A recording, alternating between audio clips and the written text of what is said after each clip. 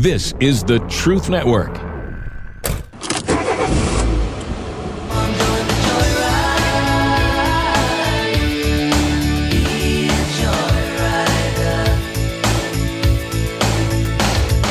Welcome, fellow adventurers, to the Masculine Journey Joyride podcast. This is a brand new show from the guys you know. I'm talking, of course, about the Band of Brothers.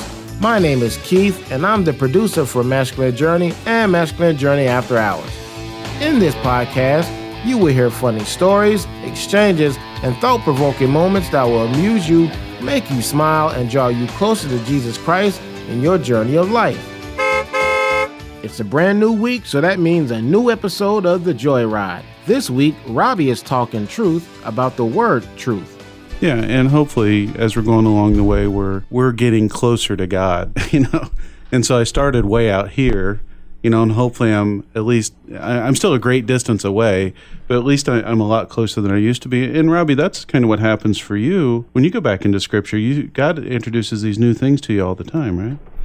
Yeah, well, I'm just listening to everybody and thinking about, the word truth, which ends in a tav. And what is taught about that letter, which is absolutely critical to the understanding of truth, is it is the end of the story. And you're going to understand what the truth was at the end. So your patience word is absolutely correct and things will be revealed because at the end of the story, here it comes. But here's the other amazingly beautiful thing about the letter tav, is in the most ancient Hebrew script that you can find, it is a cross. That's a sign. It's like a stamp of God. That's what the tav means. It's like God's stamp on something. Well, what is that? It's a cross.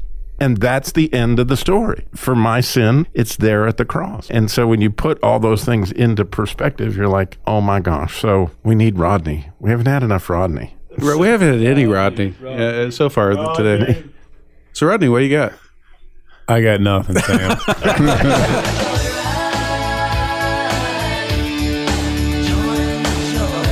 So from the guys of Masculine Journey, I'm Keith, and we'll see you down the road.